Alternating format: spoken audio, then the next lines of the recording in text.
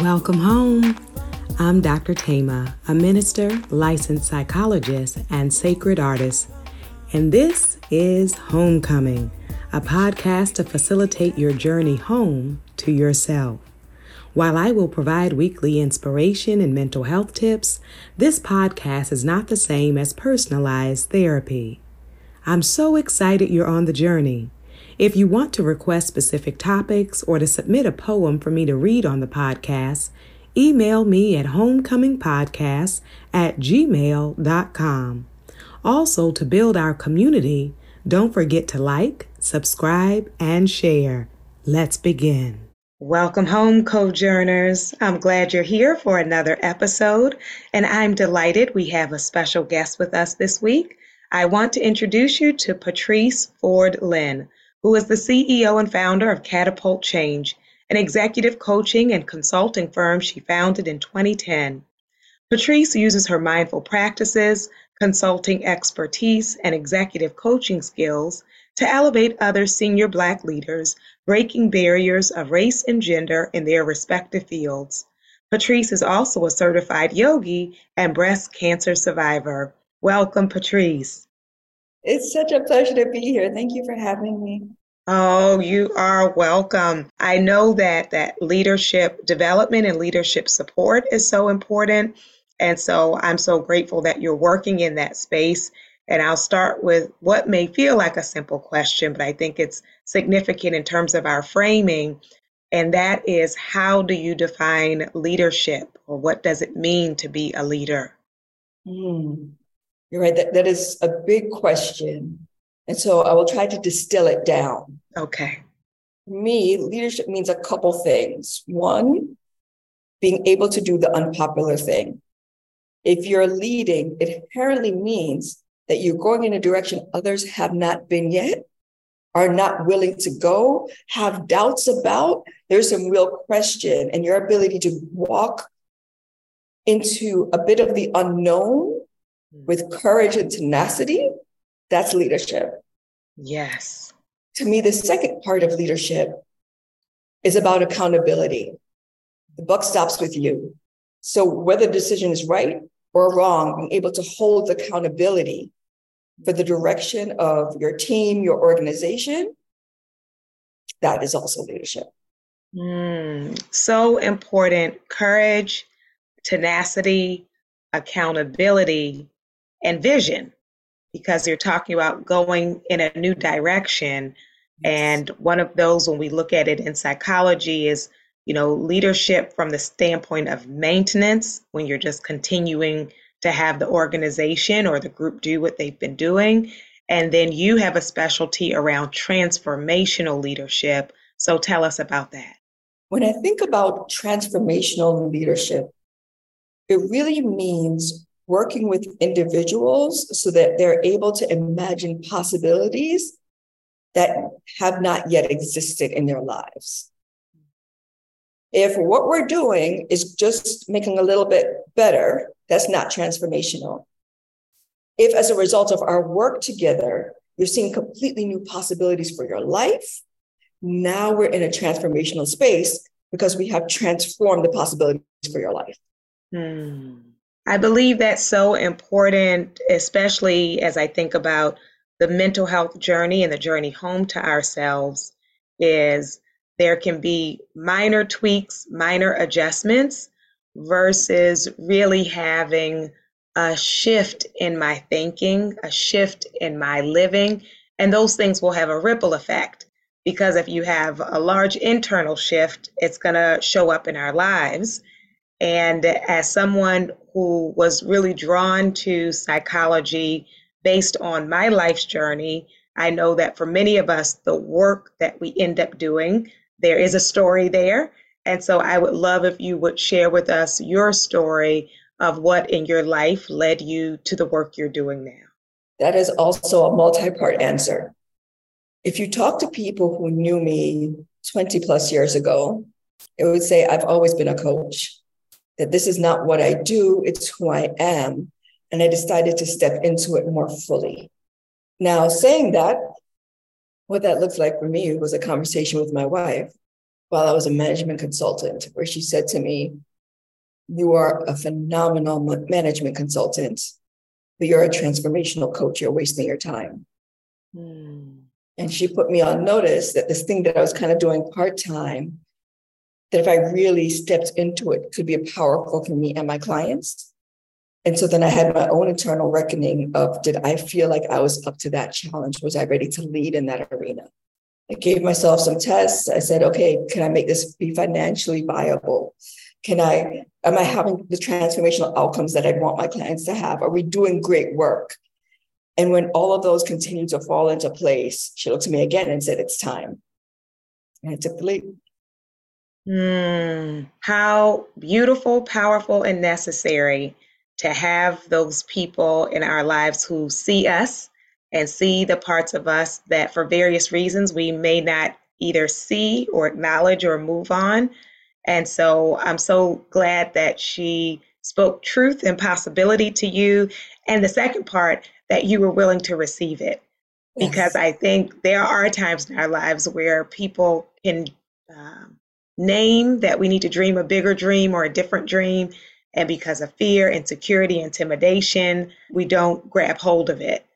And so the fact that you then were able to take the leap is so important. And how many years ago was that? Oh gosh. She told me recently, I'd started the company and was doing it part-time. Mhm. Sounds like maybe 4 or 5 years ago was when I Yes. said goodbye to the safety net. Mm, I think that will register with so many of our listeners, no matter what the form of the safety net is, because the safety net can be professional, the safety net can be personal, and there comes a time when we get ready, right? When we are ready and can no longer stay where we are. Now, one of the things you talked about in your definition is doing a new thing, right? If you're a leader, then you have a new vision, you're taking us in a new direction. And I know that if you're going to be a transformational leader, if you're going to be a change agent, you will meet resistance. And so there are people who don't like change. There are people who want to protect the status quo, and that is a heavy lift. So, can you talk about what you do with those who are fighting the transformation? So it depends on their role, right? So often when I work with clients, they come to me because they're stuck.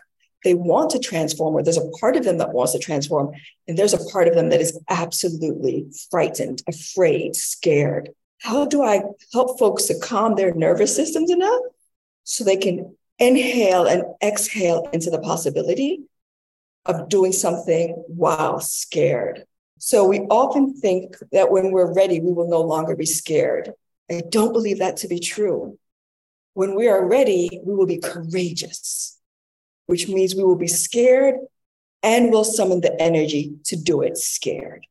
Yeah, doing it scared is so important for us to mobilize, because often we're waiting for everything to line up, right? To have a full court of affirmation, to have the right open doors, to have a large savings account. And we need to, or not a large budget if you're working with an organization. And even with that fear or that anxiety or that insecurity, to begin moving forward is so important.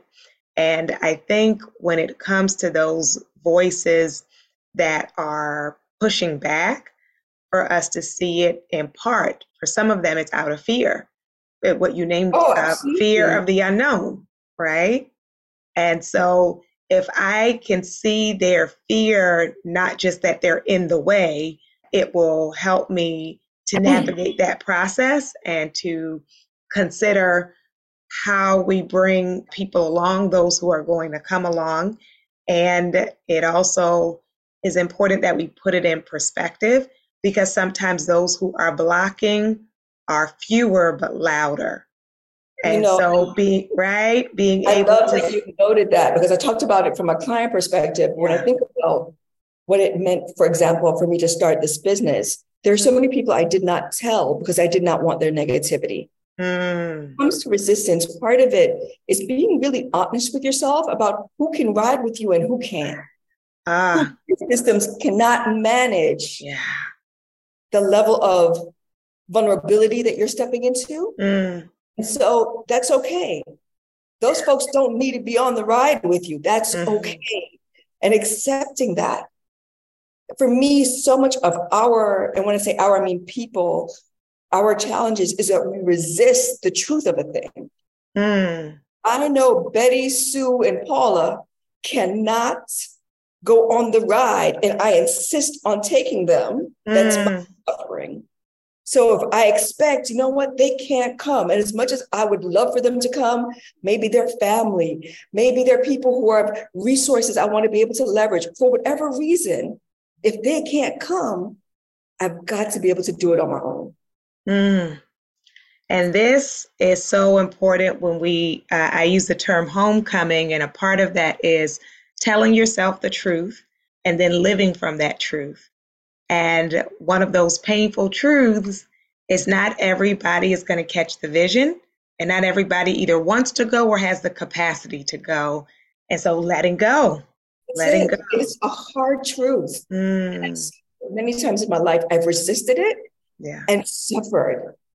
I'm now feeling bad. I'm weighed down. I'm sad. I'm trying to convince. Mm, A mm, lot of work and energy when I'd rather put that energy in towards my intention, the right. vision of where to go.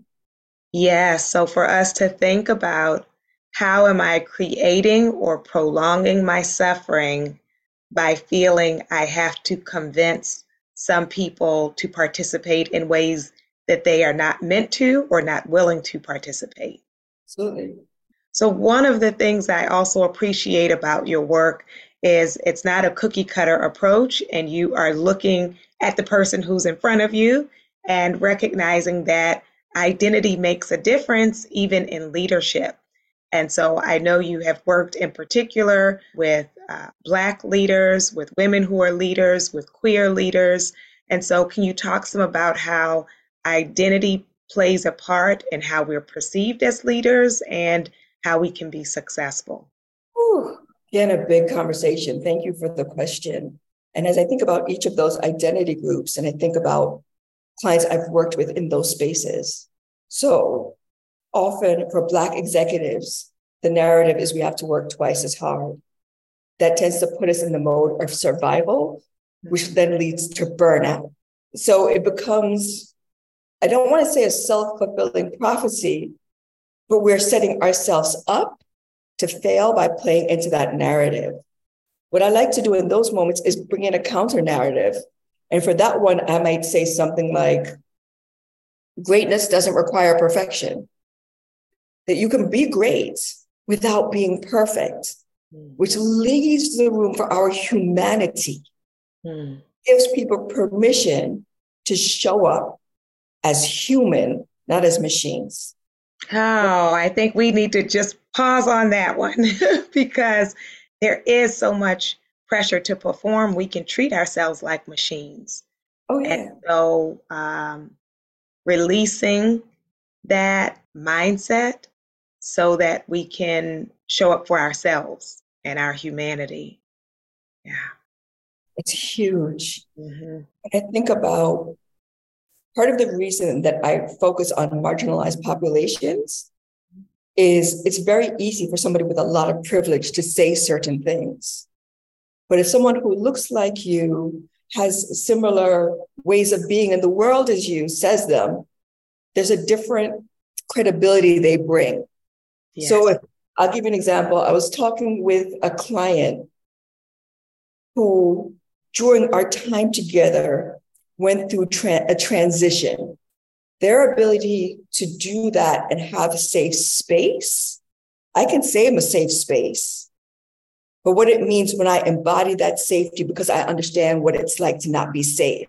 Mm. And to be clear, I'm not a trans woman, but as a queer woman, I understand when she says, I want to dye my hair, but I'm scared that it's going to bring attention to me. I want to do X, but I am scared. Okay, so how do we walk a path of your authenticity that allows you to do these things and maintain your safety? Mm.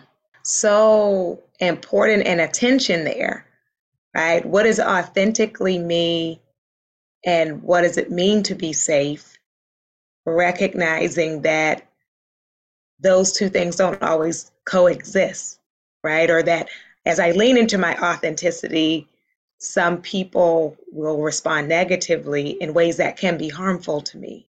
Yes. And one of the things that I think about a lot when I think about authenticity and vulnerability is the way I speak at my mother's kitchen table is not the way I speak at the boardroom. And they're both me. Yes. In neither place am I showing up inauthentically. I have different relationships with different people and they get to see different parts of who I am. Mm-hmm. So how can we incorporate that into wherever you're moving in the world so you can feel comfortable in your skin? You can feel you can be you and understand that different situations might reward different ways of being in those moments. Yes, I believe that's so wonderful because we have layers and complexity and nuance. And if we're not careful, people can assume a different version of you means a false you or a fake you. And as you say, it's context and relationship. I often say to my students, I teach at Pepperdine University, that if we saw you with a room full of your cousins, you probably would seem different than you are in this classroom, but it's still you. Yes. 100%, Yes. 100%. And I think it is possible to be inauthentic. Yeah. So it's not that it's not possible. It's just also possible for us in our complexity Yeah. to be authentic and it look very different in different spaces. I Mm-hmm. don't want to bring all of myself into certain spaces. I want to be able to bring my thoughts, and not bring everything else. In other spaces, I want to bring more of the jokes and the laughter and the let my hair down proverbially. Yes. That's not what I want everywhere. Sometimes I'm here to take care of business and I don't want us to talk about all the other stuff. Now, does that mean you don't know the totality of who I am? One of the first things you'll know about me is I have a most amazing wife. But are we going to talk about the argument we had last night? Absolutely not.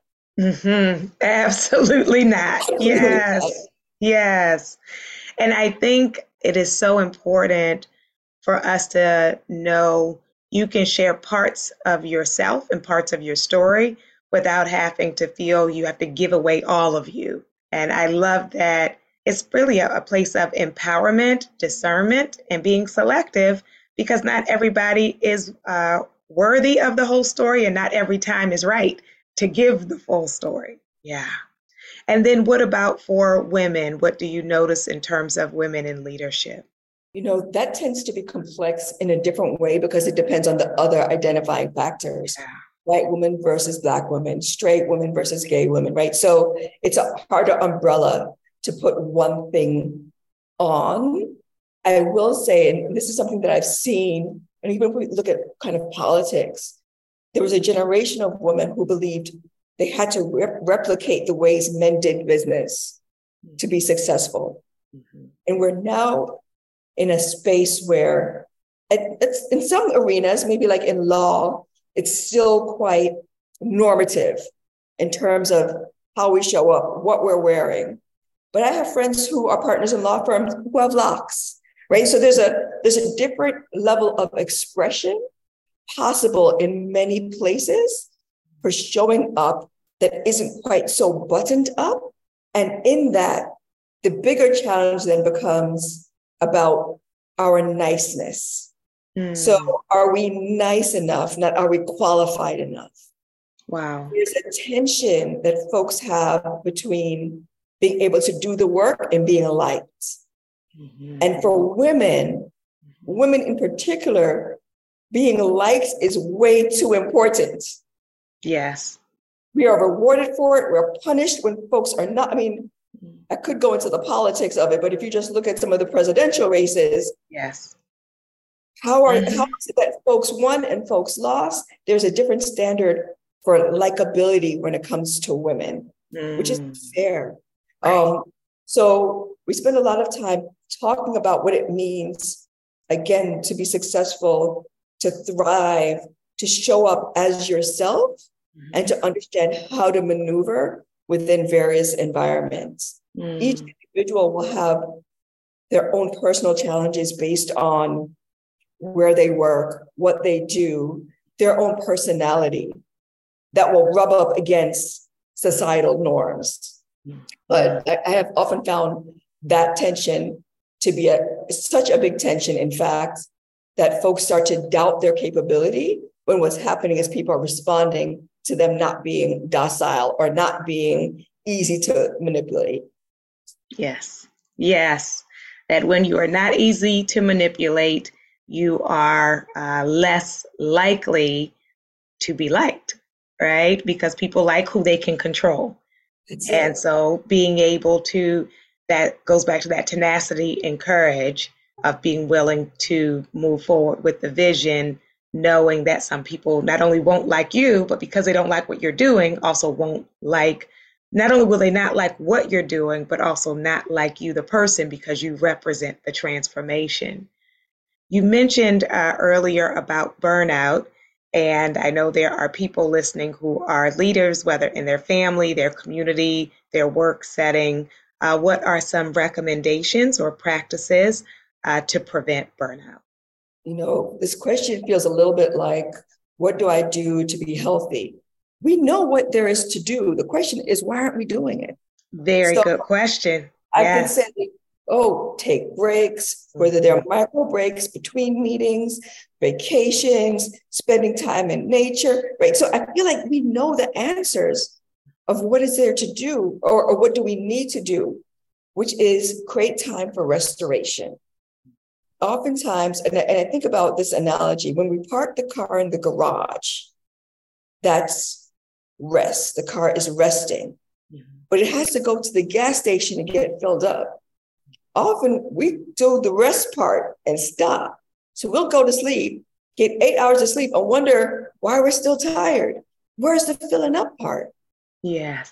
How much of us even know what it means to fill ourselves up? Hmm. Like if I said, what is it that fills you up? A Mhm. lot of folks struggle with that question. Why? Because we are not incentivized to think about what fills us up. We're incentivized for survival. How can we get paid? How can we pay bills? How can we take care of ourselves? Mm. And I love on the podcast, we often offer a homework. And I would love for those of you who are listening to think about creating your list, your refill list, your fill-in station.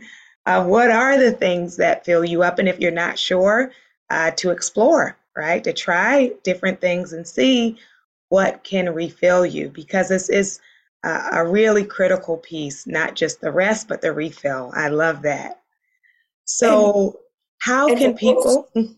Yeah. I was gonna say for folks who are saying, okay, I get it, but I don't know where to start, I'll give you some of mine. Mm-hmm. And I appreciate they'll be different for different Yeah. people. I love being in nature. So anytime I'm in the presence of the natural environment, not the built environment, but the natural environment, on a hike at a beach, I am in my sweet place. Mm-hmm. So I Yes. make an effort to go walking every morning in a park. Mm-hmm. When I am doing yoga, so I'm trained in yin yoga. In yin, you hold poses for 5 to 10 minutes. The ways that allows my body to exhale, I find deeply restorative and deeply rejuvenating. Mm. So those are examples of things that work for me. But taking the time to understand what works for you requires some self-awareness. It requires that as you are moving through the world, you see what's energy draining and what's Mm-hmm. energy enhancing. Mm. Beautiful. And I love the importance of us holding both questions, not only what to do, but our why, and not waiting until we're on empty to refill. So making that a part of our lifestyle, our ritual, and as you said, your daily practice, going walking in the morning. So what are things that we'll do before we get on empty? Well, I know that people will want to connect with you, and so tell us how people can do that. Absolutely. You can reach me on LinkedIn, Patrice Ford Lynn, Lyn.